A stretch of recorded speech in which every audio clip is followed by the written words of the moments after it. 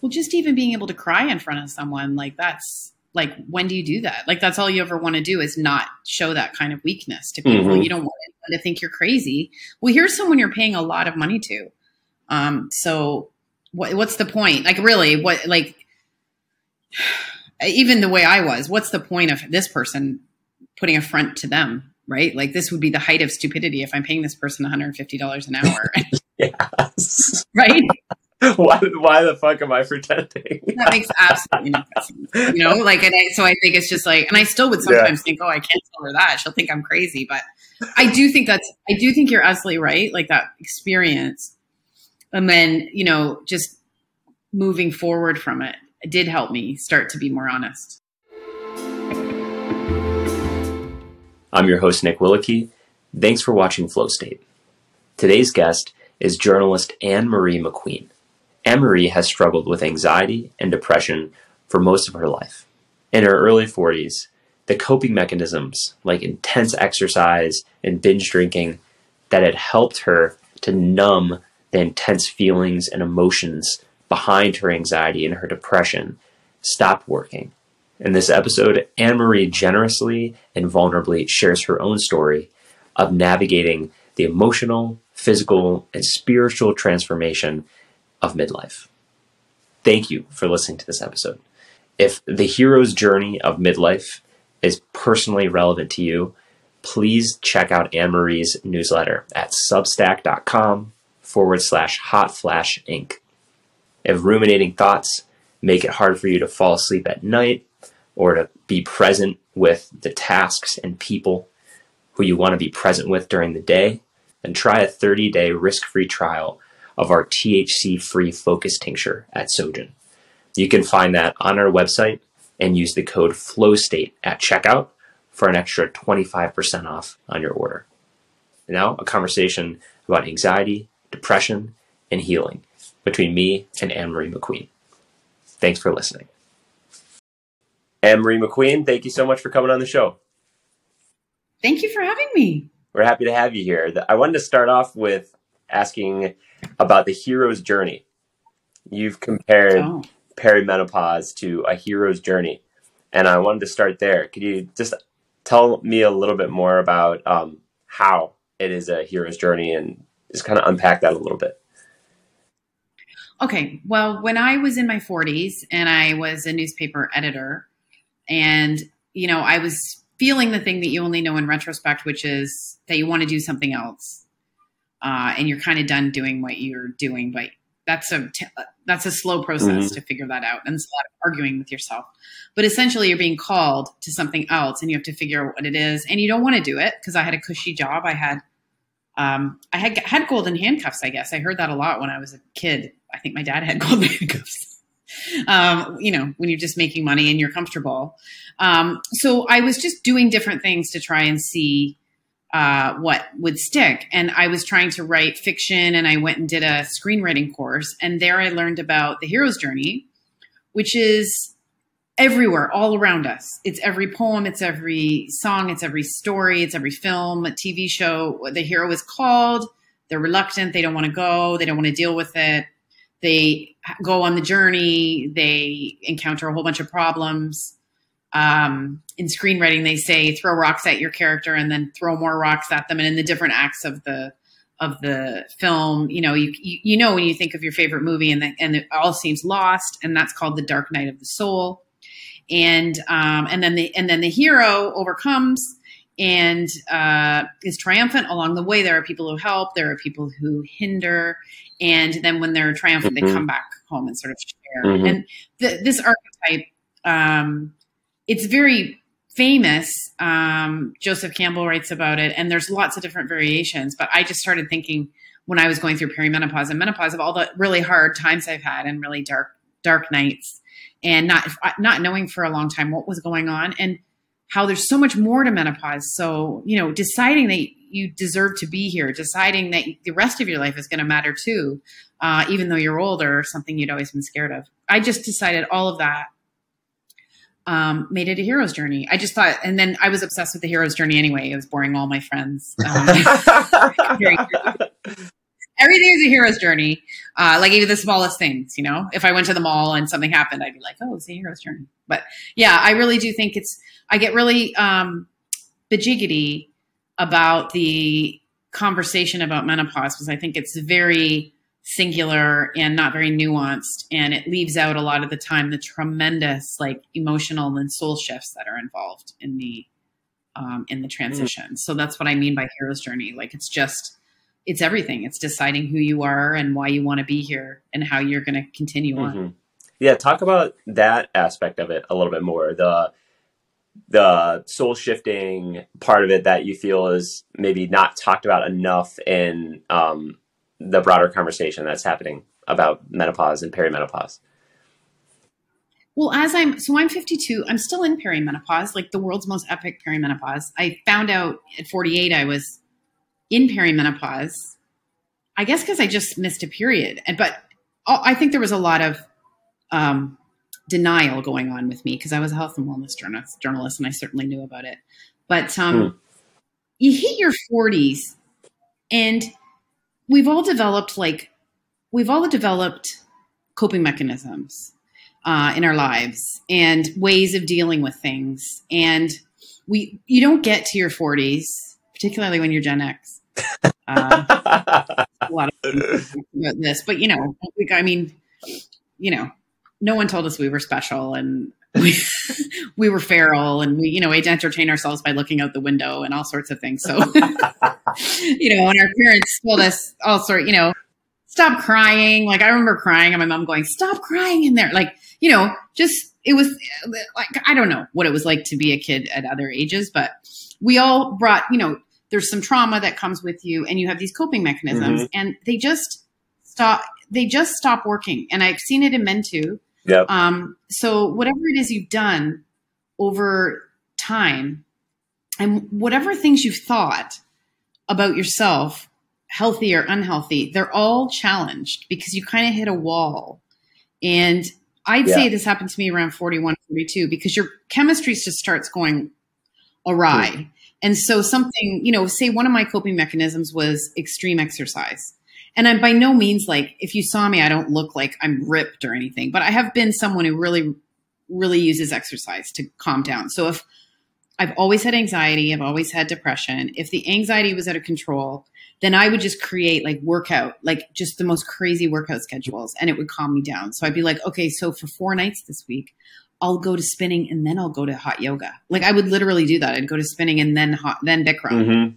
And then I would know that after 3 days of that or 4 days of that, my equilibrium would come back up and sort of forced myself. Yeah. Another coping habit I had was drinking too much. I was a binge drinker, I'm not a person who drinks during the week, but pretty early in my life, like 15, 16, I realized that if I was upset and I drank, at least I wouldn't think about it for a while, So those are coping mechanisms. You get to your 40s and those start not working. So you really are having a hard time. And you're having a hard time anyway because your hormones are all...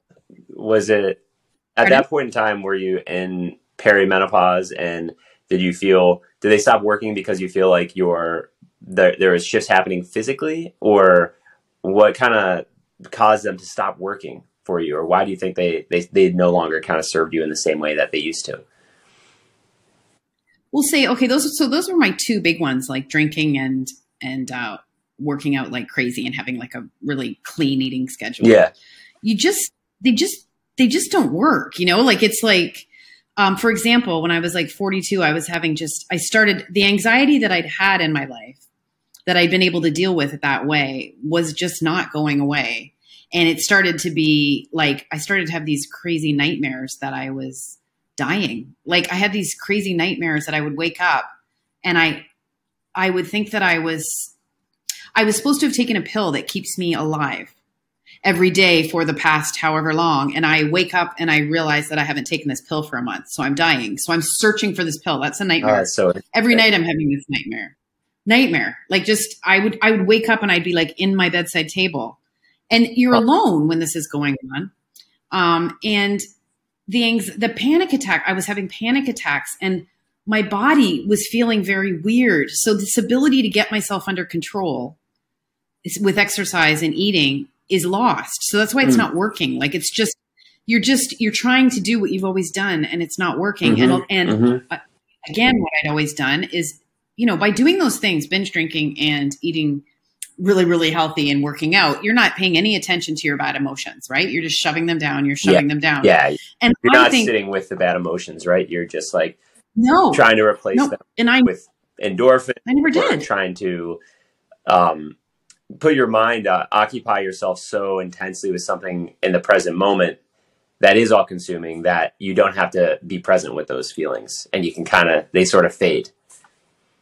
But then the vicious cycle, not to say running and climbing, because climbing for me is that thing. Like right now, at least, if I'm climbing, then it's like, it's so all consuming that when I'm doing it, I'm like, it's takes up everything, like all my attention. And so it's so just relaxing for me. But I hear what you're saying too, though, because it's like, it's also important to, if you still got those feelings there, then you can climb all you want. And if they keep coming up and you're not facing them, then it's always going to be, it's almost creates like a dependency in you, right? Where it's like, in order to stop feeling this, I have to climb. And for you, maybe it's in order to stop feeling this, I have to like run, or I have to drink. And in that case, something that's great and healthy goes from being a thing, a healthy, happy pastime, to being sort of like an addiction of sorts. Yeah. And I guess anything not to feel this anxiety that I was feeling, which, you were kind of jumping ahead, and I think you've probably learned this, the difference in you going climbing when you want to go climbing and feeling better because it is the same as my trampoline workout I did today. I wanted to work out. I love it. I did it. It's done. I feel better. But I wasn't like trying to run away or stifle or stuff down feelings that are only going to come back later. And there's just something about, I compare like people in their 40s, it's like a lid on a pot that just has been boiling for so long. And, and it's just, there's no room left. And I say this happens to men as well, because, I'm single and I've dated, and, the guy that I've been seeing, he said it's like he's got a vault and it's like filling up. It's like full. Like he said that, and he's not, he doesn't go to therapy, anything, but just the way he described it, I was like, that's exactly what happened to me. And he's younger and he was at that age. So it's just all those things sort of start to come. And then drinking, which had always been tremendous fun for me. First of all, you're a bit too old to be doing it, right? Like, it's just not as much fun to get drunk when you're 42, because you have this sort of shame about it. Like, if you get too drunk and if something happens, you're just like, I'm too old for this. Over here, a lot of people drink. It's expats. There's a really big drinking culture. That's or problematic. Abu Dhabi? Is that where you are? Yeah, in Dubai. Like, I did not expect that, really. And it's funny because in my 30s, I had sort of tapered off that tendency to drink a lot, because my friends were all married with kids and there just weren't people to drink with. So I didn't. And it sort of resurged when I came over here. And that stops working because I didn't want to drink too much anymore. Do you know what I mean? Like where I used to be like, oh, I'm going to drink tonight, and like, it's going to be fun. By 41, 42, I didn't want to do it because it made me feel horrible, like so much more horrible.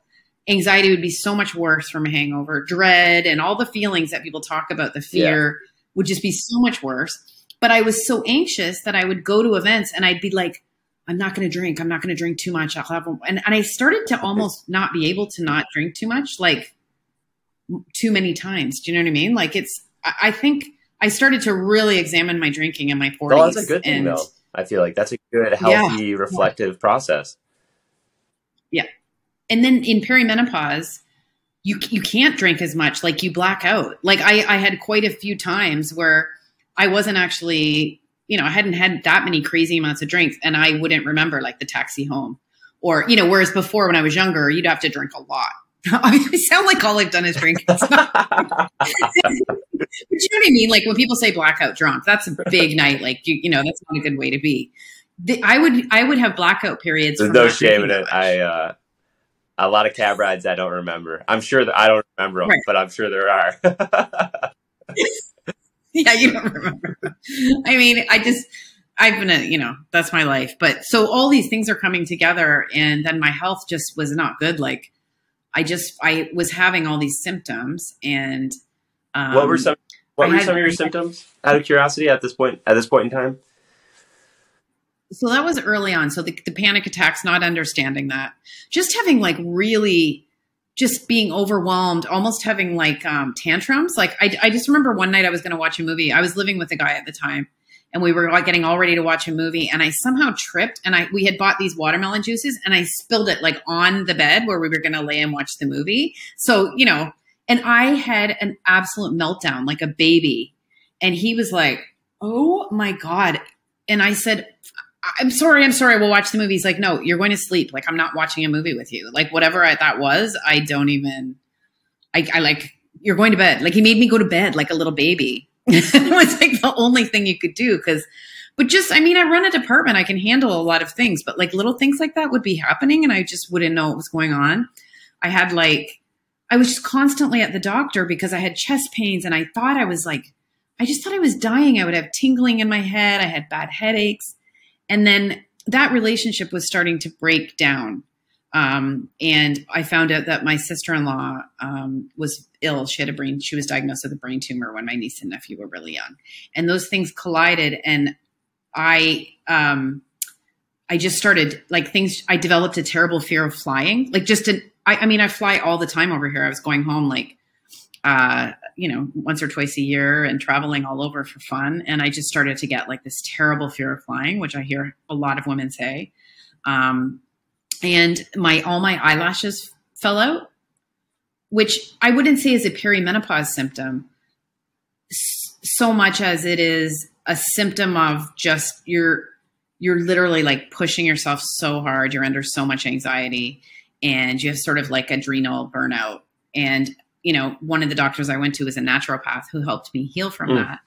But she never said perimenopause either. All this stuff just now in retrospect seems very much like it's perimenopause. How long was the period where you were experiencing these these symptoms and you didn't know that it was perimenopause and you think that it was? How long was that period?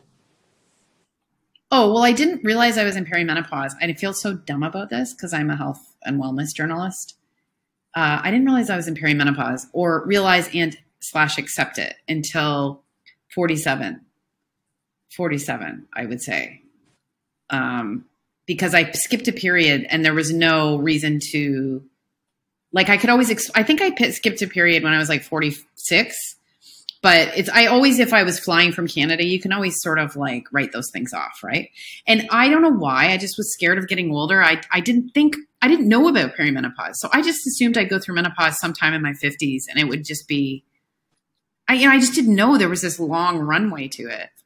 And even at 45, I started to get curious about it. And I have this book by Oprah's Menopause Doctor. And I read the chapter on menopause, and she's a pretty like holistic person. So she made it sound pretty good. And I was like, this doesn't sound bad. Like she explained how the hormones diminish, but then your other hormones rise and sort of leave you at the steady state you are when you're in monthly cycle. And that actually we're much more like there's these days when you're ovulating, when you're younger, that you're just like ready to take on the world. Like everyone knows about these days in their cycle where you're just like 150%. And you're just like, if I could be like this all the time.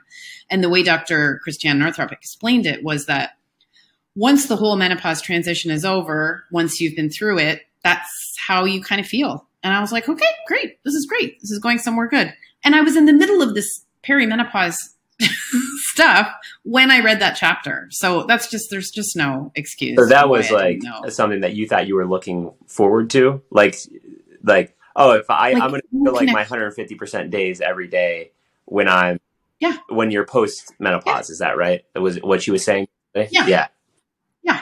And I had no idea, I just had no idea it was anywhere near and didn't connect any of the situations that had been happening. It was as long as a transition basically, or like a period of time in your life?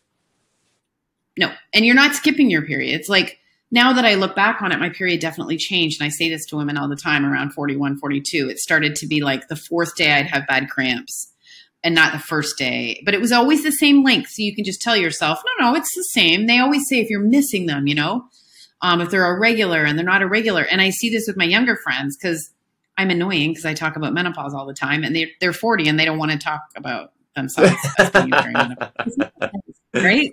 Like no one does. I don't want to be the knowing glance 52-year-old all the time, but it's like, like my friend was just saying the other day, she's 41 and she was saying, I just can't get my energy. And I was like, you're like, I think I might have an answer that you don't want to hear.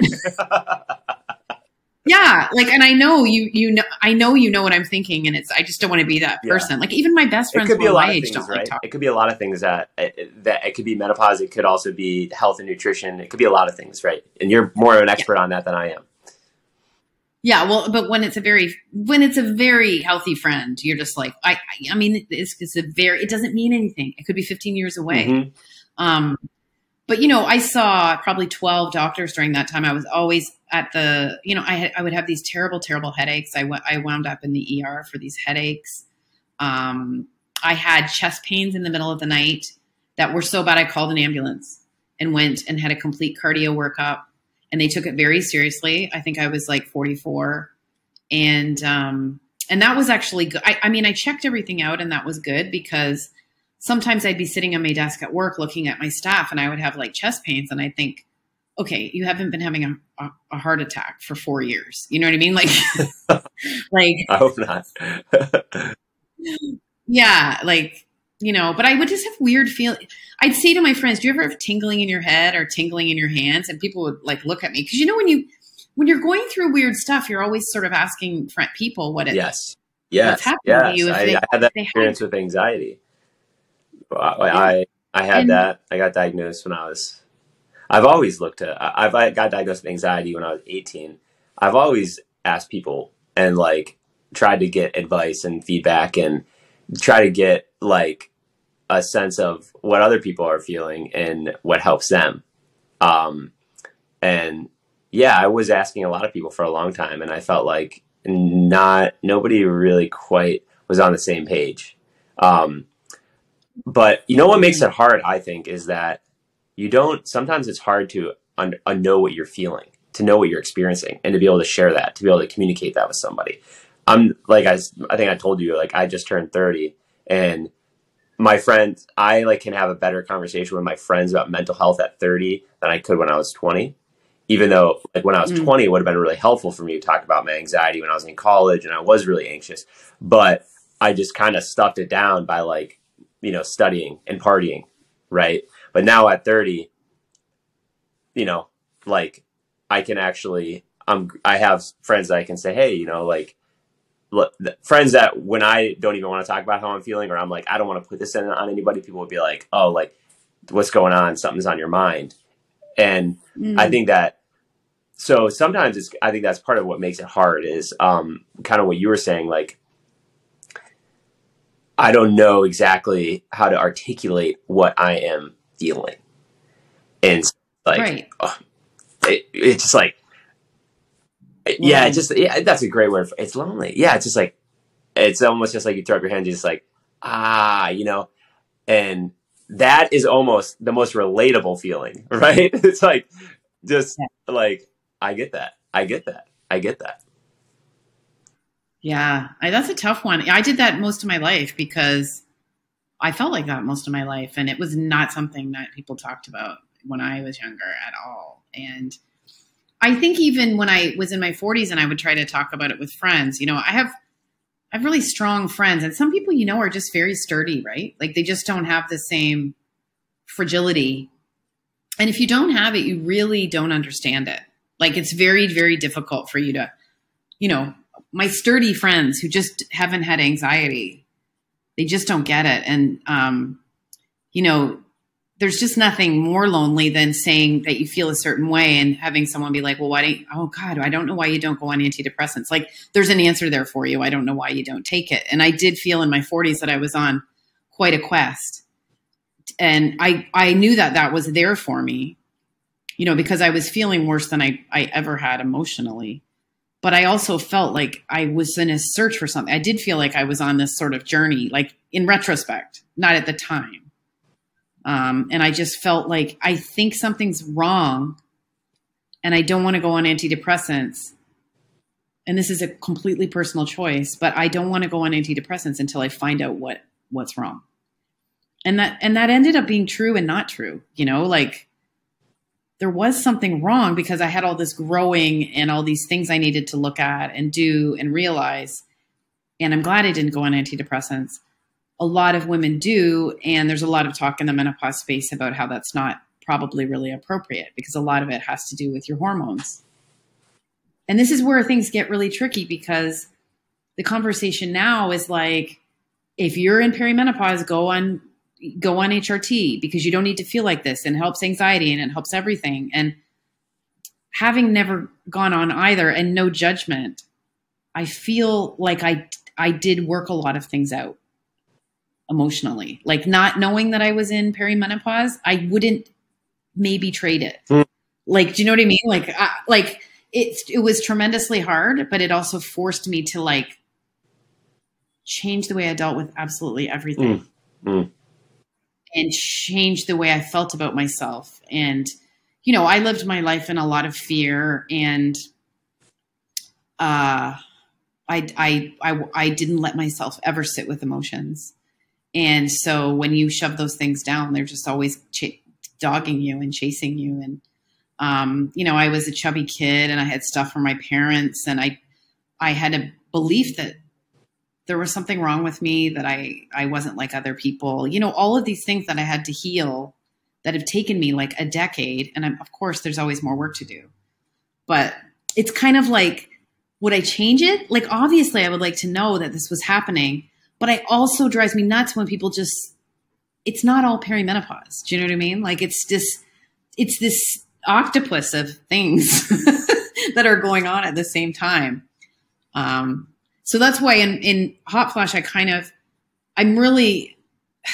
it's not the kind of platform where you can get like 5 million subscribers because it's not simple enough. You know what I mean? Like the people who are doing so well on social media, and that's fine. They're just like all hormone therapy or all natural, or you know what I mean?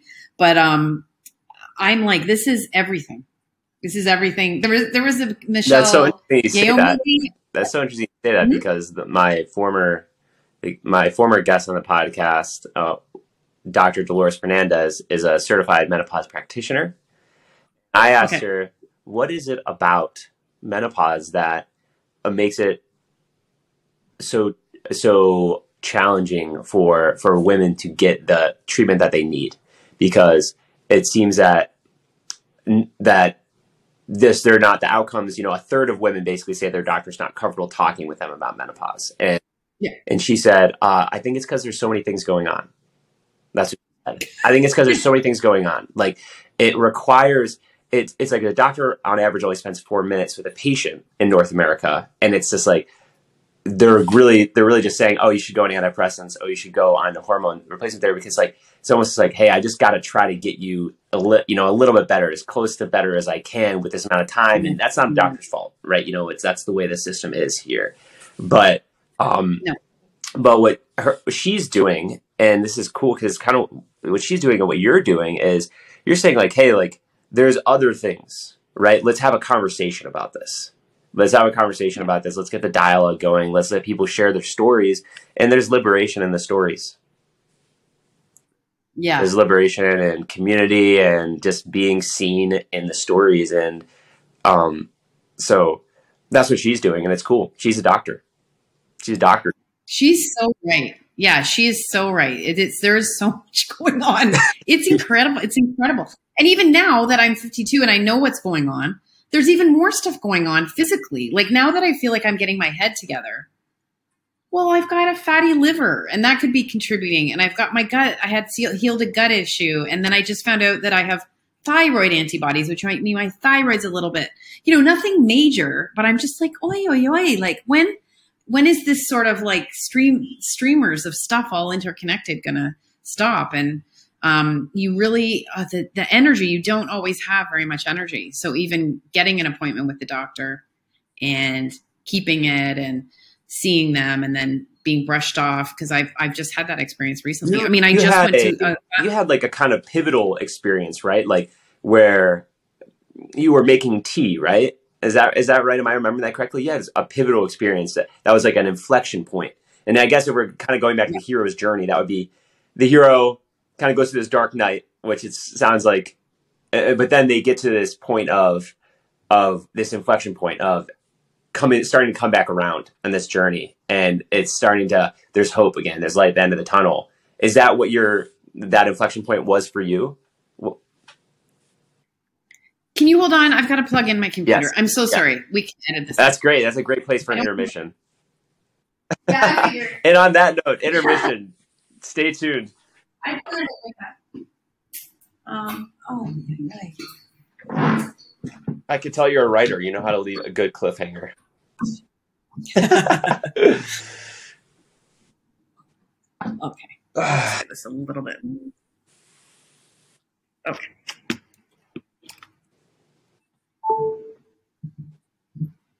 Okay. Okay, so a couple of years ago, they came up with this study that said the worst time of life is 47.2. That age of 47.2 is like the U. It's like the bottom of the U. And what's hilarious is that's when it was absolutely the worst for me. And this is the thing about perimenopause. So much is going on with you and all you've experienced up here, your whole everything. And then outside, because you have, most people have kids and people are having kids later and later. So sometimes you've got like toddlers and young kids at home, or you've got kids going out in the world. A lot of people have aging parents and career stress. It's a very pivotal time in your career, or maybe you want to change careers. And so all this stuff kind of comes crashing. And I had like a genuine, like midlife crisis. I'd always heard about a midlife crisis, and I just had multiple things. I had three things happen. I had a 2-year relationship that I found out that it was, everyone's talking about narcissists. I had a relationship with someone who was he wasn't anything that he said he was. He was a real charming, fun guy, but he was telling a lot of stories, and I didn't know. And so I had it was a huge shock. I found out in a week a bunch of things about him, and it was horrible. And I was shooketh because I'm a journalist and I'm supposed to have a good detector for these kinds of things. But people like this they're very good. So I was floored by this situation. And then my first love came back into my life and wanted to reignite things after 18 years. We'd always sort of danced through our 20s. And so we started that romance. And it was everything I ever thought it was. And I went to visit him, and we were making plans for their future. And my newspaper was being sold, and I was on the committee to sort of oversee the sale and the transition. And we all had to interview for her jobs, and I didn't get my job. Like, something happened in my interview. I'm not very good at not saying what I think. And I said what I thought about the paper, and that is not at all what this person it was the opposite of what she wanted the newspaper to be. And lo and behold, I did not get my job, and someone under me got my job. So that was terribly shocking, but sped up my plans to go move to Canada to be with the first love. And then he changed his mind. So the combination of this first guy, like, it was just a crazy 8 months. Yeah. Like, my friends were just like, oh my God. A roller coaster right there. Like, that's a roller coaster of an 8 months right there. I bet there was a lot of high highs and a lot of low lows. It was an unbelievable 8 months. And I never really gave myself I didn't have time to sort of really fully process the first thing before this other guy. Anyway, I was flattened. Like, I've never been like that, and my job ended, and I think that's like, I'll pause there, but I will continue the story. But I think that's such an interesting thing. The way that you said it is, I didn't have time to process, because another guest, Erica Hallwell,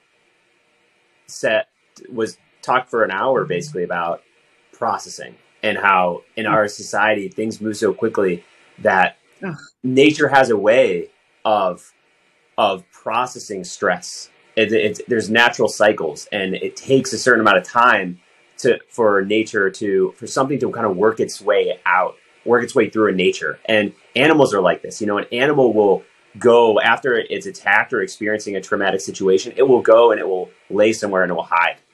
And it has a natural cycle. And, you know, in our society, you know, taking that time to process, it has to be a conscious choice. But anyways, really interesting that you mentioned that. I love that. I love that. Yeah. My cat did that when I was a kid, just like got hurt and went away for 2 weeks and then came back. That's really cute. I was so flattened that I did do nothing for a month, and then I went home to Canada, and it was kind of a disaster because when I go home, it's, you know, party and see people, and I was not okay. Like, I was really seriously not okay. And for probably about 6 months, I don't think I would ever commit suicide, but I'd say constantly running through my head was, I don't want to be here. You shouldn't be here. Like a voice in my head, like, what are you doing here? Like, what are you doing here? Why like are you on here? This planet or in? Yeah. I didn't want to be here. And if something could have happened where I didn't have to be here, where I didn't have to let my family down by doing it, I started to fantasize. I had suicidal ideation, I guess you could say, but nothing serious. But I would think, I would actually think it would just be, I can't, because I just had bricks on my chest. I was just like, you know, people who've been through this, whatever had happened, it was just all gone. Everything I believed in, everything I thought, like being a success meant nothing. Coming over here, everyone was just saying, come home. I didn't want to go home because I knew no one there would understand me. They do, but I'm like two people sort of, you know? And so I just had the absolute hardest time. And it's I also, everyone that there was a group of people who did lose their jobs, and they were all rushing to get other jobs. And I consider this a really pivotal time in my life because they were going into PR, which it's never appealed to me. And I was like, I can go get another high paying job, but I've got this, you know, for the first time in my life, I'm not scared. I've got money. Like I can weather months, a while, you know, I got a nice severance, and I said, if I go get another job, nothing's going to change. Like nothing is going to change. I'm just going to go get another job. And I knew inside me, like under all that pain, I knew that I had other things to do, but I really had that time, and I took it. Like I took a lot of time, and it was horrible. It wasn't fun. How long did you take, out of curiosity? Well, I mean, I didn't do any work for about 3 months.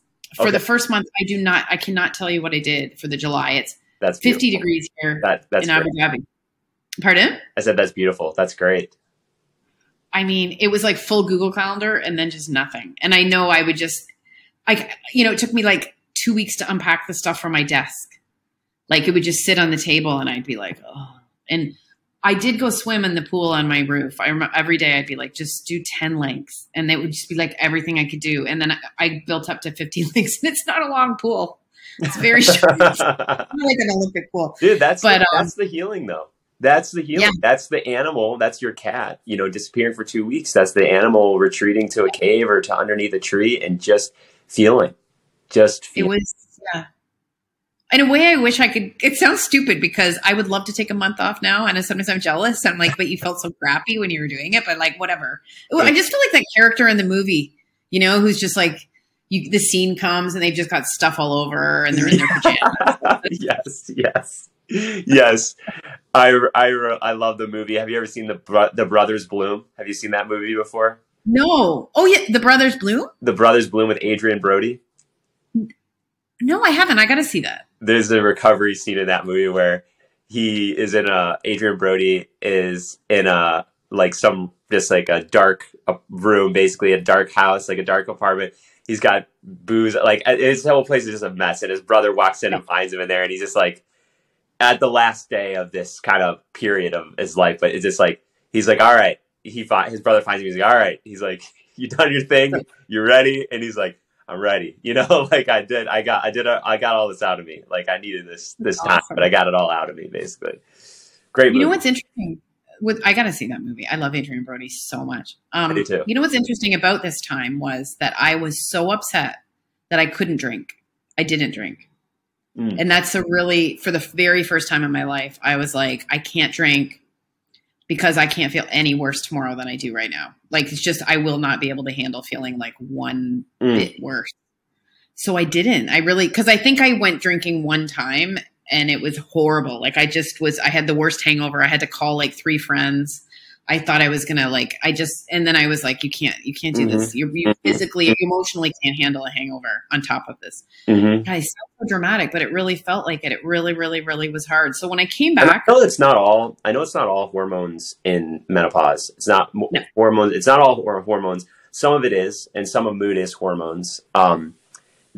And some of drinking, alcohol and hangovers affects the hormones a lot, right? From what I've heard. And so does diet and like nutrition and things like that. Yeah. Was that a big part of it, do you think, for you at that period of time? Or do you think it was kind of just more general, like, mental health, like depression, anxiety kind of things? Like, curious what, as you reflect on it. In general, drinking becomes a lot less fun in your 40s, unfortunately, because you're suffering for a couple days, and it's not fun. During this time, I think this really was like just this midlife, these 3 things that hit me really, really hard. And so anyway, I was not drinking, which was a really great experience for me because I had never done that. I think I'd wanted to do that, but I hadn't done it. But this sort of forced me not to drink. And I went places and didn't drink and sit there like a lump. And I came back to Abu Dhabi a couple months later. I'd probably been in this sort of depression, downward spiral for not downward spiral, just down. And for about 6 months. And about the tea, I was making tea, and I just had this screaming in my head all the time, like, this shouldn't be happening. I shouldn't be feeling like this. I don't want to be here. Why isn't anyone helping me? Why doesn't anyone care? And that's not true. People did care, like my friends cared a lot, but there's only so much you can do when someone is that low. And there's only so much I wanted to talk about it, right? Like there's just, you don't want to be the downer, so you pretend, and it's just this interplay, right? But my friends did care a lot. Like I remember my friend gave me this expired bag of Xanax and Ambien when she left, when she moved, she was moving away around then. And someone said, why would you give her enough medication to like kill herself? And she's like, she's not gonna.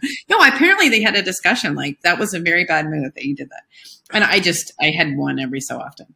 But I was in my kitchen making tea, and this was in my head, just why doesn't anyone care? Why isn't anyone helping? I was thinking about my brother, like, why isn't he calling? Why aren't people doing? Right. Like, it's crazy. It's no, like, and I just had this moment where it's like, because it's you. This is your responsibility. Like, this is entirely yours to fix. No one's coming to fix this. No one can fix this. It was just this moment, like, and then from there, it's been up. Like, it's been like, I was joking, it's like a rocky crypto.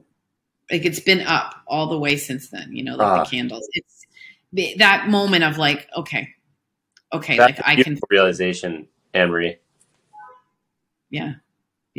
It's all there is. You have to take full responsibility for yourself. And what I see a lot in perimenopause is what I had, okay, because I never got married or had kids, Nick, but I always wanted to get married. But I realized I don't know if I wanted a relationship for the things I want a relationship for now, which is like to share my life with another human, to grow, to push each other, to like, all the things. I honestly think I thought someone else would take away a lot of the pain that I felt just because I wouldn't be alone. Yeah. And I've seen other relationships, and it doesn't do that, like that's not really, it's not what a relationship does, that's too much pressure on a relationship. So yeah, things got a lot better after that. And I think that's so sweet. That is so, my friend, one of my friends, Priska, says, you got to own your shit. Own it. Like, own it and walk right through that. All the good stuff and the failures, just walk right through that shit. So this is mine. This is mine. And I'm okay with it, proud of it, happy with it. This is my journey. And it's cool coming from her too, because she is in medical school and has had a lot of challenges with it. And it always goes back, I feel like, to childhood, the way we learn. I had a relationship with my family where I had 8 siblings and 8 siblings. I like the look on your face. And I'm the oldest brother, and I have a major just other people being happy is kind of what makes me happy. And Right. so I just want to people please and make sure everybody's okay and safe and happy and everything like that. And so surrendering that and letting myself be okay with just me being happy, that was a transformation. And that was, it's just like you said, it's nobody else can make me happy. And needing to make other people happy is actually a weight that you put on other people, right? Because you're saying, hey, I need you to be happy in order for me to be happy. And it just pushes people away. It just pushes people away. It's like, it doesn't help you or them. And it's great. It's better. It's happier. It's a better life, I think, to just say, hey, like, I'm responsible for my reality. I create my reality. I treat other people. I treat myself the way I treat myself. I treat other people the way I want to be treated. And I'm responsible for that reality. And I'm responsible for my feelings too. Like, I can't control what other people do to me, what they say to me, how they treat me, if they want to be with me, if they don't want to be with me, if they want to, I can't control any of that. Like, I can control what I do, what I say, and what I think, which is, I think, really important. What I think about all of that. Absolutely. That is the hugest thing I've learned.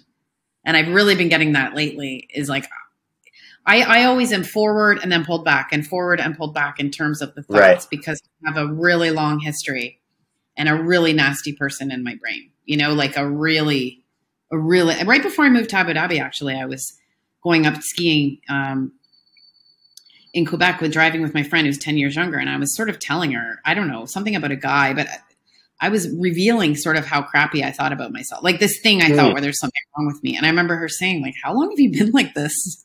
And I remember thinking, that's not really how I'm supposed to be, and that's a long process. But when you talked about other people, like, I think when you don't let other people be the way that they are and you're trying to make them happy and you're not okay unless they're fine, it's really manipulative in a way.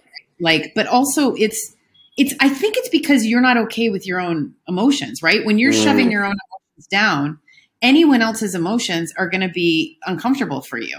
Like, it's only when I started to be able to process my emotions that I have been able to let other people who are going through stuff go through it without feeling like my whole safety net is being punctured, Like, if I just noticed that because my brother's had some hard times and it would just wreck me, it would just like wreck me. And it's not that it's easy to let him go through it now, but it's easier because I don't feel like I have to fix it and I don't leap. And I'm a better sister because I just respond and listen, I don't shoot solutions at him that he doesn't want. What was your childhood like? It was, it's interesting because I had therapy in my 40s for 4 years and I'm sort of like not so into therapy anymore. Okay. Interesting. One of the reasons, this is just an aside, but one of the reasons is that I gave a lot of power over to my therapist. And I was dating this guy for 2 years who was someone very charming, kind, fun, cool, took really good care of me, but made me terribly anxious all the time. And that's because I knew deep down something wasn't quite right. Like, my body was trying to say, like, it's not right. And so I would always talk to her and she'd say, Anne-Marie, this is your codependency from your childhood, because she knew all about my childhood. And I'm actually in her book as like a case study of me and this guy and how you have a person with anxious attachment and a avoidant and a military guy and it's like, it was a complete sham. Like, like never once. First of all, I was always like, oh, I'll just talk to the therapist and then I'll feel better. And she'll tell me that my boyfriend's fine and it's just me. Yes. And yes. That's crazy, right? Like, that's just giving up so much power to someone else. I would never do that again. But also once in 4 years or 2 years that we were together, she might have said, this guy makes you pretty consistently stressed out. Maybe there's something I can't see from, St. Paul on Zoom. So I had some good, bad experiences with therapy, just to comment on really? It. Good and some bad. I had one where I had a great, actually mostly bad, but I had one really good one. But towards the end, it just started to get like, hey, I'm ready to kind of do my own thing. And it's been a really great time, but it's important for me to keep growing and, keep moving. And I think I just kind of saw from that, like, oh, these are people too. Therapists are people too. they're hurting, they're people, they're bringing what they got, they're bringing their experience, their trauma and everything into what they're doing. And so it's just, that's the reality. It is really nice. It is really helpful, but it's one of those things where it's almost like you gotta have friends around you and family around you and stuff that can help you kind of reflect on that relationship too, give you advice. And I had to kind of move on from it, and it was harder than I was expecting, but, they're people too. They are people too, for sure. Yeah. And they're just like, in a way, they become, when it's that long, they become like your friends who know things about you that if you tell a story, they're going to start to frame it, right? Like, say, guys, I was always insecure with guys. Well, my friends will be like, oh, there's Anne-Marie, she was insecure with guys. They're just going to start listening to the story through that lens rather than a confident person. Well, it's just like that. Like, just to get to my childhood, I went to her on. Oh, sorry. I would say that the thing about, I don't know if you agree with this, but I think the thing about therapy was it was actually the good part of it was like the first person that I really trusted, I think. Yeah. And that was a good thing because I needed that. Like I didn't have that kind of vulnerability with like my parents growing up as a child, or even like my siblings, my friends. I had this whole, I got to be a tough guy, I had to be strong for my family. And so I'm thankful for my therapist because like he pulled that out of me. He's like, hey, you got to trust me. You got to be vulnerable. You got to trust me. And so I'd say 99% of that was great. 99% of that was great.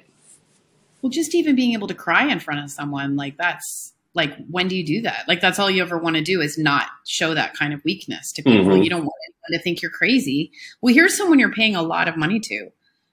So what's the point? Like, really, even the way I was, what's the point of this person putting a front to them? Right? Like, this would be the height of stupidity if I'm paying this person $150 an hour. Yes. Right? Why the fuck am I pretending? That makes absolutely no sense. So I think it's just like, and I still would sometimes think, oh, I can't tell her that. She'll think I'm crazy. But I do think you're absolutely right. Like, that experience. And then, just moving forward from it did help me start to be more honest about things. Mm-hmm. You're starting to mention a little bit more about your childhood as well before I interrupted you. No, well, I mean, I went to therapy because I was having this relationship breakdown and I was so stressed out about my sister-in-law and I was disintegrating. Like, I was also having very bad, almost like nonsensical fears, like I was, like one time I took my niece to daycare when she was just little, when I was home visiting, and my dad took me to the World Figure Skating Championships. And right just as a skater, I used to be a figure skater, so it was like my dream. I never thought I'd get to go to this. And the skaters are hitting the ice and it's just amazing. And my brain said, you left her in the car. You left her in the car. She's not in the daycare. She's not in there. And like crazy, I forget intrusive thoughts, but really like scary. And then I couldn't say to my dad, like, I think I left Lily in the car, because I knew I didn't leave her in the car, because I could remember taking her in and taking her little snowsuit off and walking her into her class. I wanted to call my brother and say, is the car at home? Could you check it? That makes no sense, right? It would make no sense to anyone. So I sat in this like 3-hour thing, just just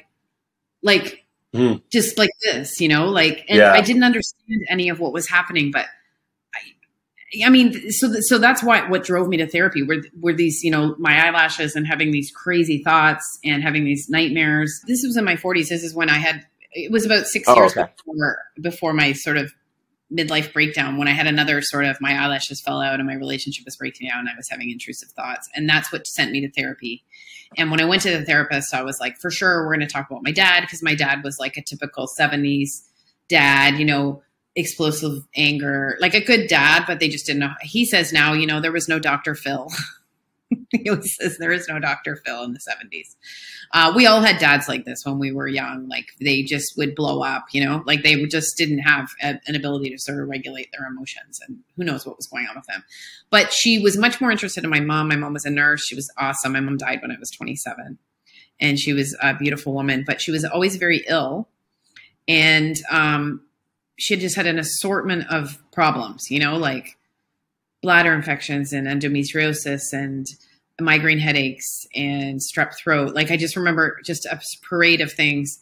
And she was a nurse, and she she died of pancreatic cancer, but later she had like chronic fatigue syndrome and fibromyalgia, and was an amazing nurse in the middle of all of this. But I guess why the therapist was interested was that in my 6, 7, 8, that time when your amygdala is forming, and you have a mom who you never know what they're going to be like when you don't know if they're going to be on the couch, if they're going to be in bed, if they're going to be okay, if they're going to be able to come, if they're that combined with sort of the anger of my dad. And now I understand what he was going through.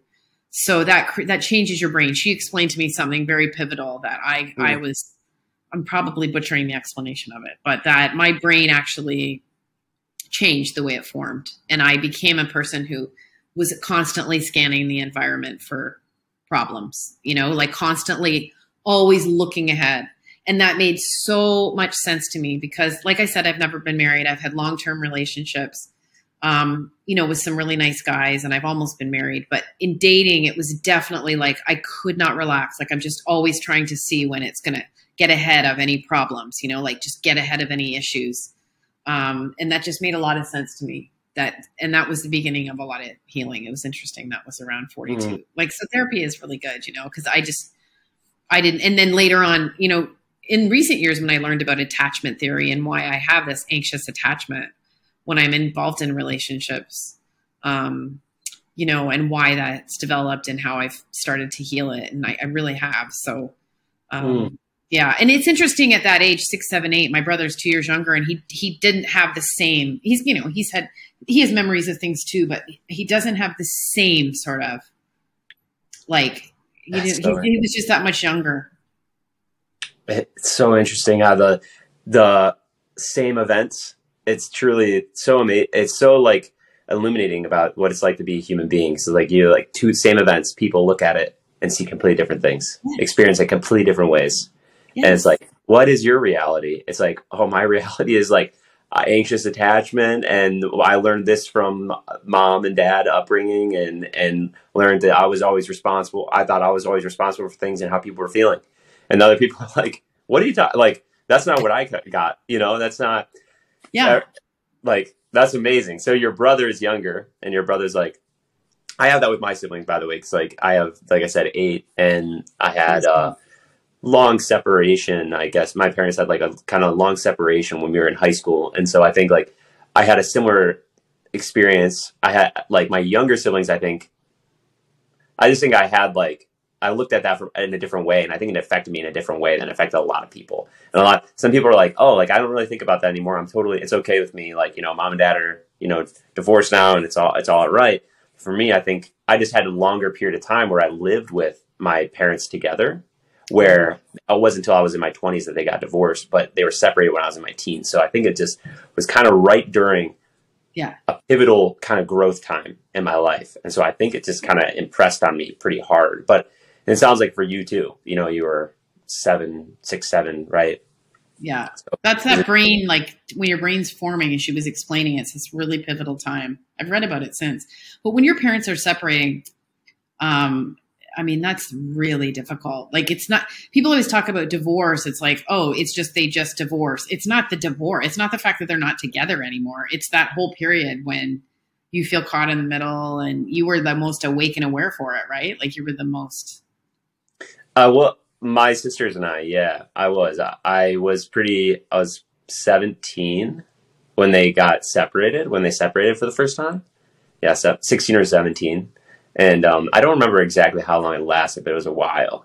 So, and it felt like it was coming, if I'm being honest, it felt like it was coming. And then it was okay, then it was try to make it work. And then eventually kind of ended in divorce. So it was a whole, probably 5, 8 years the whole time, the whole long, how long the whole thing took. It must have been so hard on you.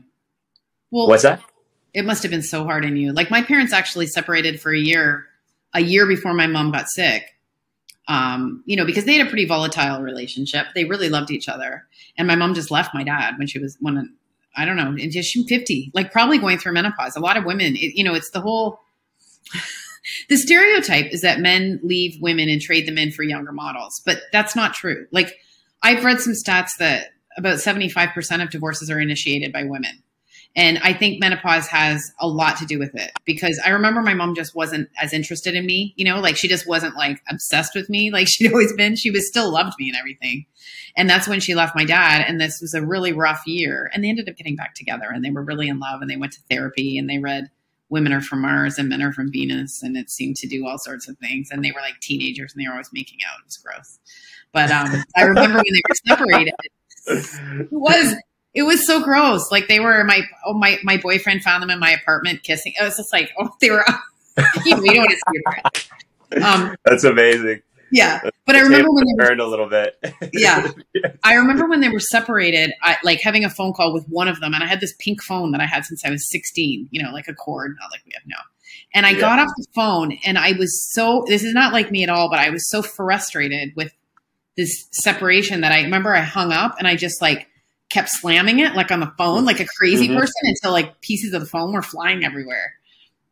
And that's like, I was 26 or 25 when that was happening, It's really hard on you when your parents are separated. How old were you? How old did you say you were? Well, my mom died when I was 27, and they were back together for about a year before she got sick. So I would have probably been 25. But I just remembered I was talking to one of them, and I just like, I can't handle this thing where they're not together, and they don't mean to put you in the middle, but you are in the middle because you are in the middle. Like you. It's hard not to think that it's not about you. Yeah. Especially when you're 25. I wish I could go back and be a different 25-year-old, but. Well, you're a different, adult now. You're a different person now.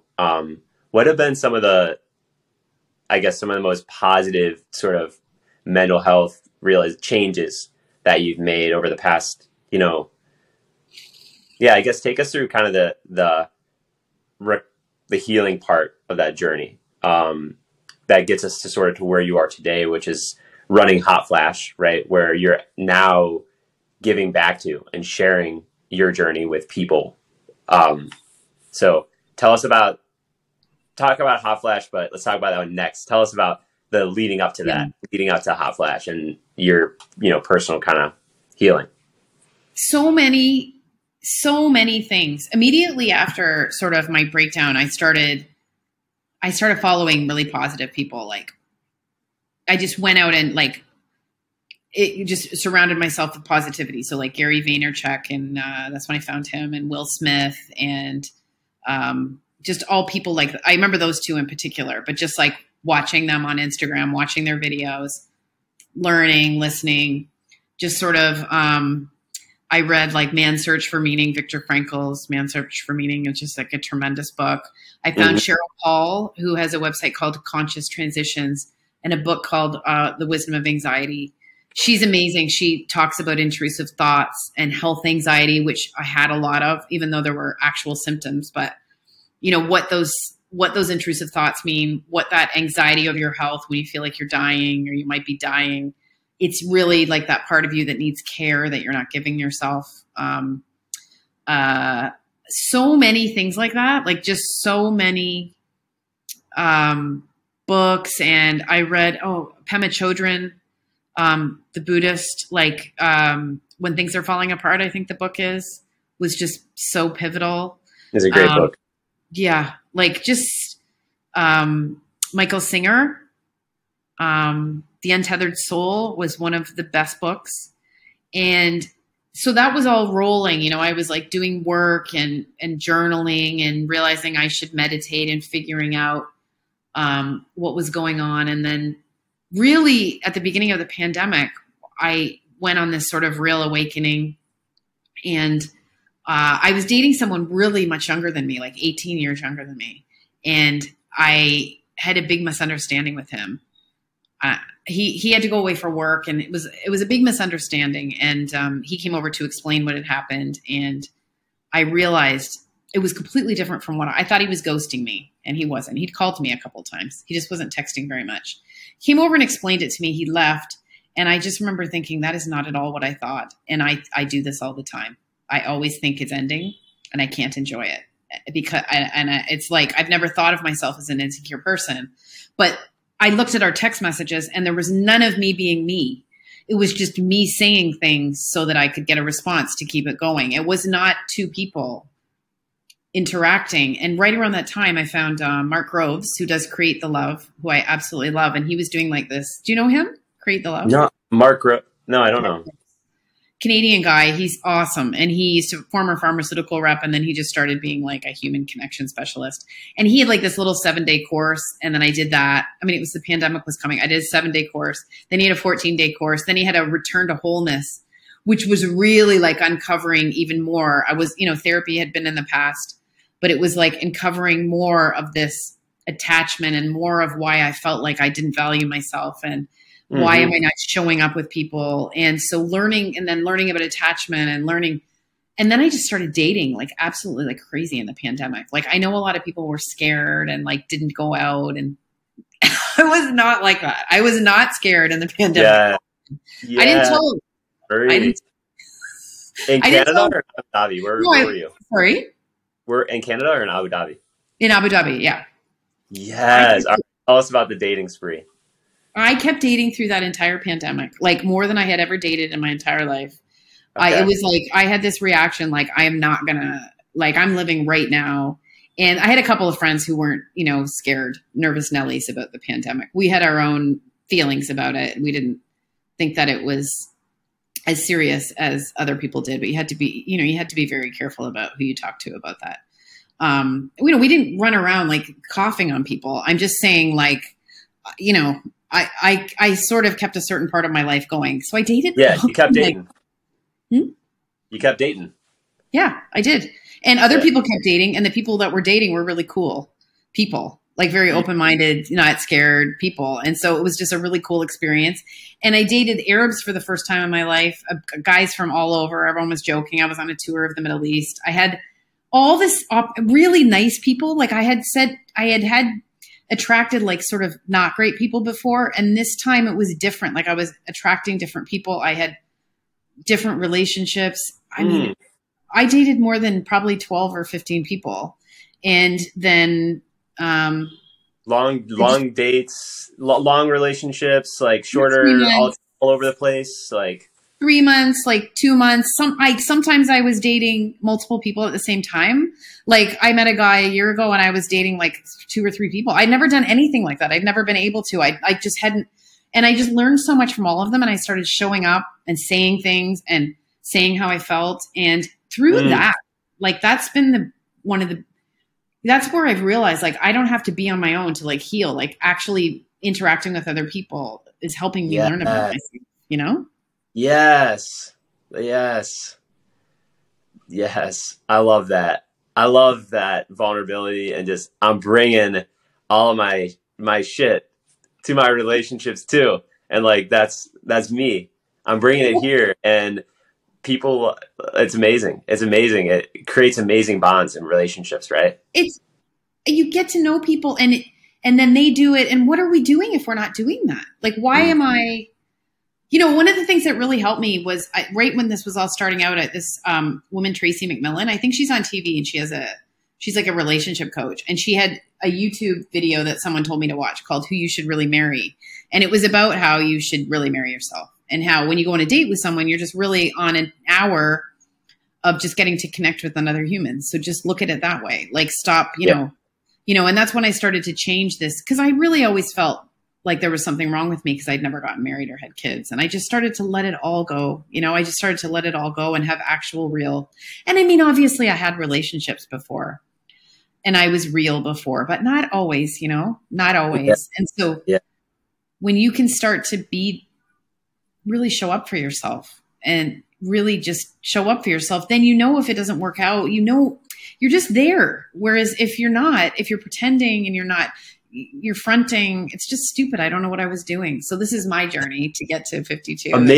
Amazing journey. I don't know if you'd change any of it, but it's such a blessing to hear you and speaking. It's been fun. Nick, it's been fun. I've had fun. Likewise. It's a blessing to hear you speaking and sharing. People need to hear that. And I had a similar, always trying to say the right thing. And I still feel that all the time, but I feel like it's like, there's an Albert Einstein quote, life is like a bike. Like life is like riding a bike.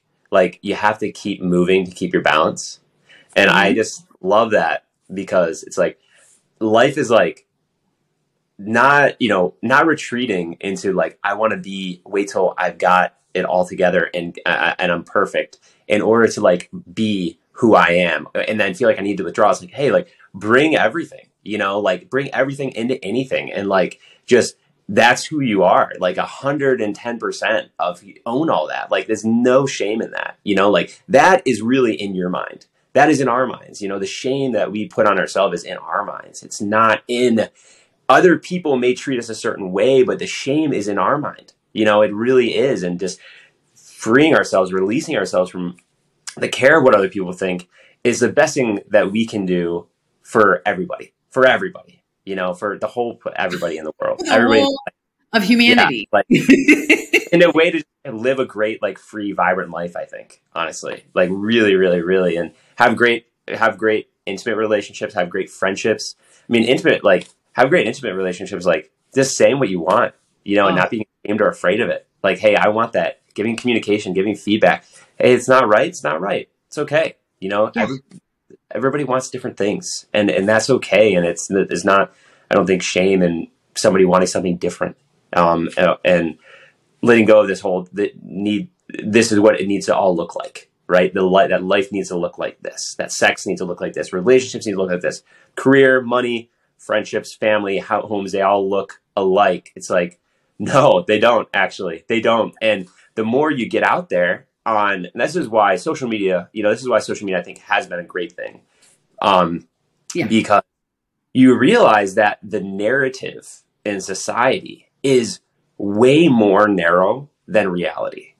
And when you start experiencing people directly, you realize, holy shit, the world is the diversity and just crazy variations in life. Like the diversity in the world is crazy. It's amazing. It's a beautiful place. But what you see in the United States or Canada, and maybe what you see in Abu Dhabi, I don't know, but what you see in the marketing and the storytelling is different. It is a much narrower, less colorful, vibrant view of reality. And so it's just cool to get out there and bring yourself. And the more you bring yourself, the more people are like, they're like, oh shit, man, like I like it. I like all the imperfections and the fire and the vulnerability, and like I'm inspired by that. And then it's like, whoa, man, like you start just lighting fires everywhere, and it's just like then life's just like a burning flame, and it's just a ride. That's all. It's just a ride. So I'm so glad to hear you say that. I'm so happy for you to figure this out at your age, because it took me a long time, but that's my journey. But everything gets better.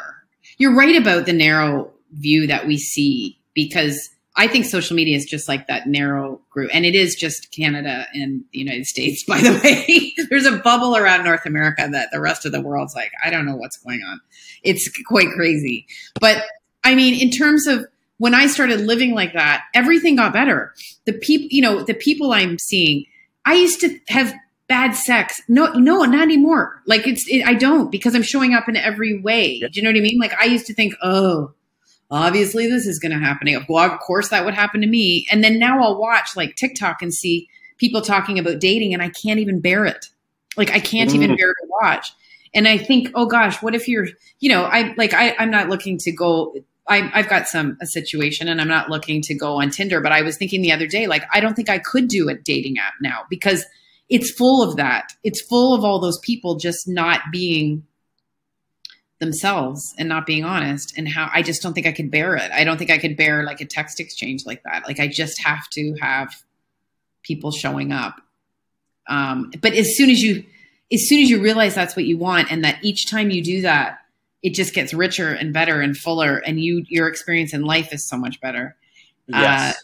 You can't imagine not doing it, and you can't even bear when you see someone like that, Are you just like not having bad sex now because you're like, okay, confident, comfortable saying like, oh, I'm not feeling it. I know it's not going to be an enjoyable experience, and just kind of stopping things? Or are you just more communicative, like about what your needs are and what you like? Cause that's also been a change for me. And Like, how has that been for you? Like, how is having just better sexual experiences? Like, how is that materialized? How has that materialized? Because that is something that's happened in the last 3 years. Like, obviously I had boyfriends and it was good, but like most of the time when I would have sex, it was bad. And I just felt it was bad. And it was like in a movie where you'd see it was bad, you know, and then I wouldn't say anything. I wouldn't say anything. I would be able to say anything. I just wouldn't be able to say what I wanted or suggest anything. And I don't know what happened, but it's sort of like a confluence of when I started doing this, I started to feel like if you told me at 30 that I would feel more attractive and sexy at 52 than I ever have in my life before, I would say that's absolutely crazy. And that I would be having sex with people who think I'm the hottest and like younger people. Like I would say none of this could possibly be true, but that's because then I didn't feel comfortable with myself. So, and then now I can say something, you know, like I can say something, but also I've attracted people who are so giving that the conversations I'm having is I'm not having to say, look, like I need, you know, you to be a bit more this way because they are that way. So I can't even explain to you what's going on. It's like an energy thing. Do you know what I mean? Like I'm attracting people who are giving. And I think I'm just spending time with people who are just further along in their journey or something, or just more giving, or I don't know. I really don't know actually, but there's real connection. There's real vulnerability. There's real connection. Yeah. Intimacy. And I'm more legitimate intimacy. If you have to be comfortable with yourself to have really good sex. Like that's just, you have to feel like you're a good person. Like you can't be walking around in shame or thinking distracted out of your head. Like that's not good. You're not going to have good sex. And that's, I guess, the way I was most of my life. Right. And I thought certain parts of sex were just for the man. And then I'm learning to enjoy all parts of sex. It's like, I don't know what I thought. I just had a lot of like mediocre sex and I wish I hadn't bothered, but now I'm making up for it. So I wanna have you back. Go ahead. What were you gonna say? You gonna say something else? Just to go on that, because I haven't, you know, I'm very unique in the fact that I haven't been married. So I've had like the longest relationship I've had was like 7 years and 4 years. So I haven't got into these 25-year relationships that a lot of my friends and women I'm talking to are having, and situations where maybe they never really did like the sex, but they never said anything in the beginning. This has happened, you know, a long time. And like, there's people having bad sex that they've been having for 25 years or just sex that they didn't want. And I imagine trying to have that conversation when you're waking up at 50 and saying like, I don't want this anymore. And I know this is happening. So this is very difficult, but I talked to a nurse practitioner, Jessica Badonsky, about this. And I've talked to a couple of people about this, about how it's important to think if you're having sex with someone that you're not really enjoying it. How do you know that they're enjoying it? You know, like, how do you know that they're happy with it? Like, wouldn't it be worth just having a conversation? And you don't have to say, I've been faking orgasms for 25 years. You don't have to say that stuff. You just like, are you liking me? Because a lot of my generation, and I mean, a lot of people are getting their ideas of what sex is from porn. This is what I'm saying. Like, I didn't really, like actual sex, I thought was a certain way. And maybe I was supposed to be enjoying it more than I was. And then I didn't know how to ask for it in a way that I enjoyed. And I think that men are sometimes having sex in that way because they've seen it and that's how they think you're supposed to have sex. And I just think, again, if no conversation is happening, but this is something that's happening.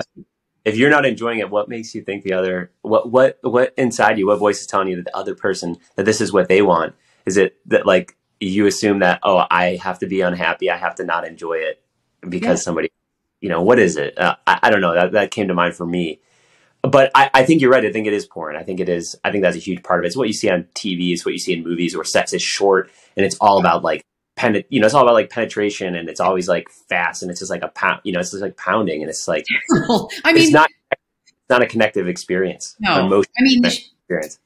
The show wouldn't, like, they couldn't show sex the way it is because it would be like a weird, like Lifetime movie kind of, I don't know. It would just be like not good for the show, right? Like I understand why it's like that, but it's also damaging. Such a good point, Anne-Marie. That's actually such a good point. Like, it's almost just like, how do you show something that you can't, it's not about how it looks, it's about how it feels. Right. How do you capture something on a screen that it's not about how it looks?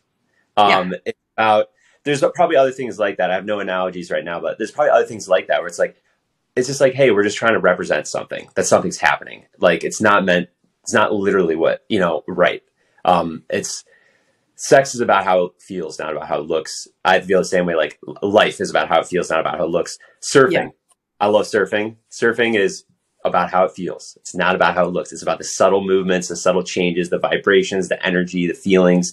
That's what it's about. And just enjoying that and being in your body and not in your mind is how you have a great time surfing. So I think how you have a great time having sex too. Well, I think same things. I think films, I think realizing that all the stuff you see and you watch, and people are obviously watching way too much TV and numbing, and everyone's done that. But like, I think realizing that when you watch a film or a TV show, and I learned this from screenwriting, like everything is in there for it to serve a purpose, to move the story along.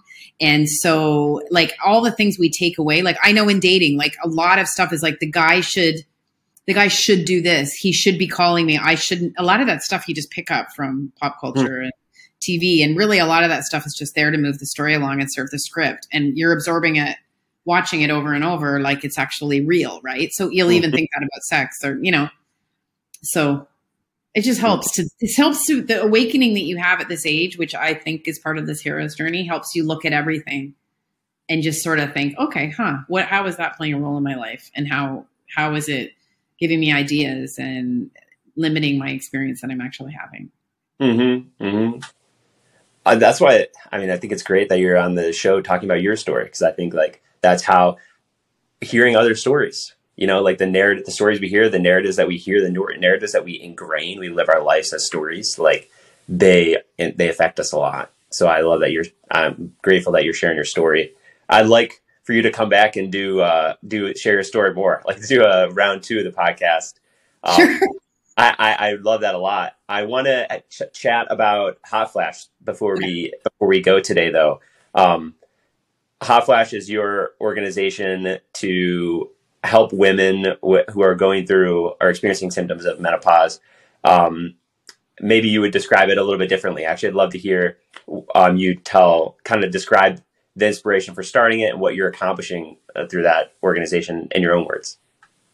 Well, it started out because when I was 47 and I realized I was in perimenopause, I made a Google alert because I was like, okay, well, learn all about this. I write about health all the time and I want to know what's going on here. I want to know all about it. When I wrapped my head around it, everything got better about that.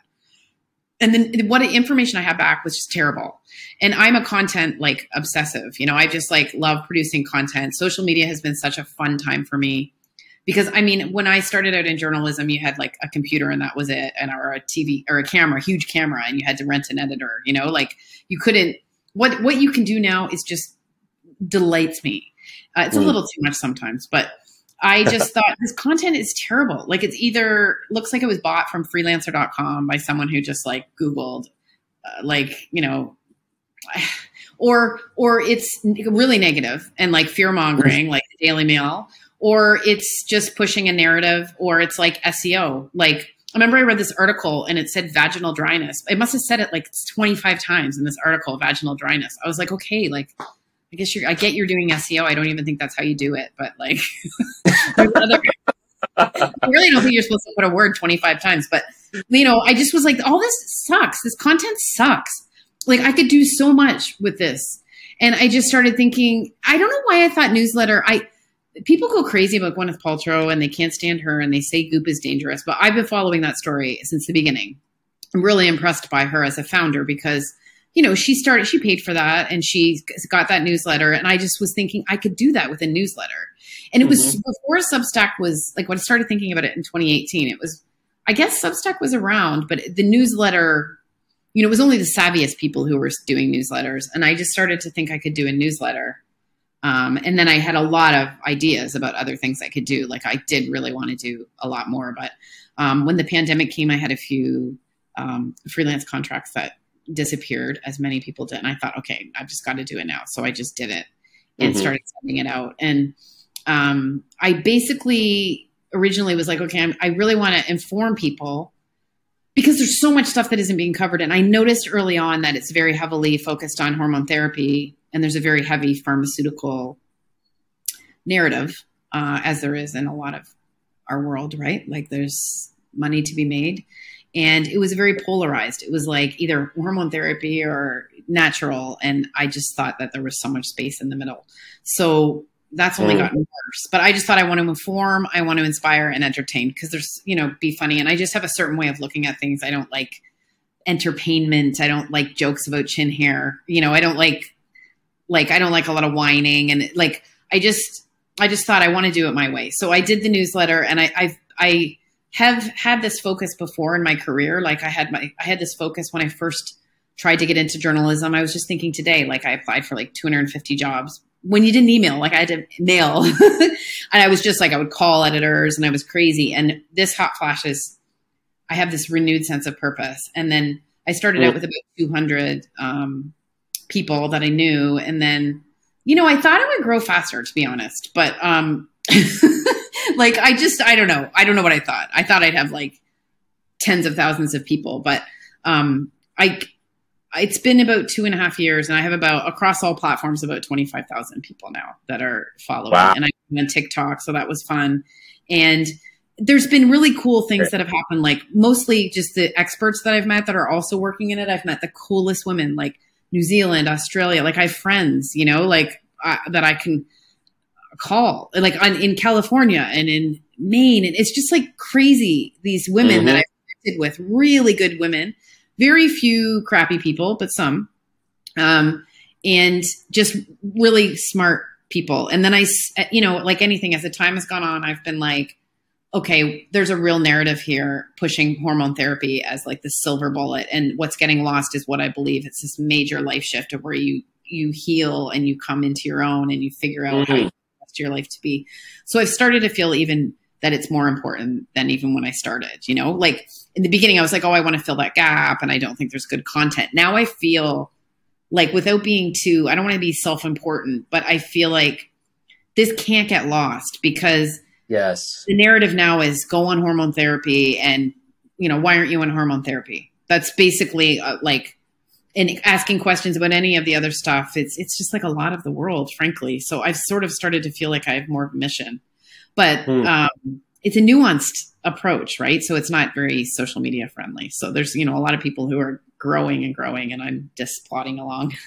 But I launched a podcast too. I love the approach though. It's very conducive to conversation and building of community. This is all I want. Like I couldn't do it any other way. Even in the beginning, this woman started around the same time as me. And I thought she was like, it's going to sound mean, but she just seemed like a little bit dim. And she was just only doing a social media account about her HRT journey. And she just blew up. So obviously I was irritated, right? Because she was just like, every time I would check, she would have like another 1,000 followers. And I'd be like, she's not, all she's doing is like Googling and writing about hormone therapy. Like I'm like doing all this research. And then I just stopped following her. I was like, this is going to make you crazy. Like you can't be like this, right? Like you're doing it your way. And you'll find your people. So, and I've had some really cool wins, like I was always wanting to do a podcast, but a brand actually offered to sponsor. So that's how I got my podcast started. And, I've got, some revenue that I hadn't expected. And now I'm looking at it as a business because I think the more that I can do, the more people I can reach. So this year I'm going to publish my first book. I have a menopause shift summit that I do with some partners in Toronto. We're going to do that again. My Substack is free, but I'm launching like a paid version so I can put out more issues. I'm becoming more comfortable with that being I've got some interns. And what's the best way for people that are listening? What's the best way for them to connect with you? Like, where would you, suggest they find you? Okay. So all this like Twitter, TikTok, Instagram, I'm a Hot Flash Inc. INC. And then I have a website, Hot Flash Inc. Substack and podcasts are the two like deepest, like it's hotflash.substack.com. And that's Substack, where, is Substack written? Is Substack like your article content? Yeah, but I can also send out podcasts there and I can send out video. I'm in a beta video program, so I can make videos. And I did broadcast journalism, so I love all these different mediums. Yeah. But really this year I'm going to focus on Substack and podcasting, and I have a YouTube channel that I'm populating now because there's this surface stuff. I think we're getting a little bit sick of it. And, people are there's a lot of videos where people are like acting out their symptoms. And I can't do that kind of stuff. You know what I mean? I can't like throw ice on myself and, I can't do it. So I'm going to focus on, I think we're getting ready for a little bit more depth. And so I figure I'm going to go all in there. And, with podcasting is amazing. Like the fact that I can get an expert in Australia to speak to me is like the fact that I can, the people I can speak to and the conversations that you can have just from this technology. It's just like, it's amazing. Mm-hmm. Mm-hmm. Yeah. Your content, your writing is really, really great. Oh, thank you. Yeah, you're welcome. Thanks for sharing that. It's cool to see that this intersection happening, being a writer, right? And being in broadcast journalism and you doing that. And now you're kind of like marrying that life path with your passion of helping women who are helping women with mental health. And I mean, you help me. This conversation has helped me. I'd say you're helping everybody, with your journey. It's not just menopause, it's mental health and just identity and purpose. And everybody's on a hero's journey, right? That's life. Everybody's on the hero's journey. Everyone needs. That's what we're here for. It's just reflecting reality. And it's funny you say that about journalism because I straddled. You're supposed to specialize. They say specialize. That was one of the pieces of advice that Gen X got all the time is like, you're doing too much. You're doing too many things. You got to focus. And I said, no, I want to do broadcasting because I want those skills. I want to be able to put it, and then when blogs came around, I was the first person to get a blog and I embraced social media. It didn't make sense at the time, but it does tickle my fancy so much that I'm 52 and I was able to put all these things together because it's the technology like that I can do now. The things I can do just with me and a couple of interns is insane. It's insane. So amazing. Are your interns in Abu Dhabi or where are your interns at? I got a couple of interns at the New York University, Abu Dhabi. They have students from all over the world. So I needed to get organized. So I got an intern from India, Armenia, and Ukraine. These 3 girls, they're amazing. Amazing. That's cool.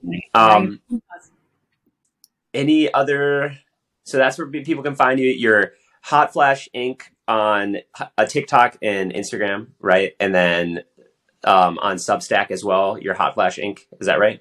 Yep. And where's your podcast? You have a podcast as well, right? Where's the best way to find that?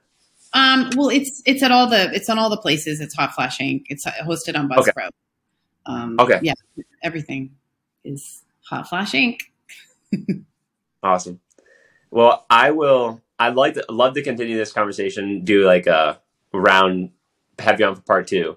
I'm going to talk to you. You have to come on my podcast because I think it's just delightful that you ending up to talking to all these. I just think your story is hilarious and fun. Thanks. The part about me thinking I was starting a company for 25 to 35-year-olds and that, I love it.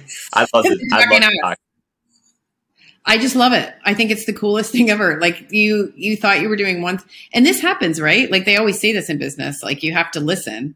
You can't just keep hammering away at the thing you want. But I just think it's delightful that you have a podcast where you're talking to all of us. You probably never could have imagined. I honestly, it's really been a lovely time.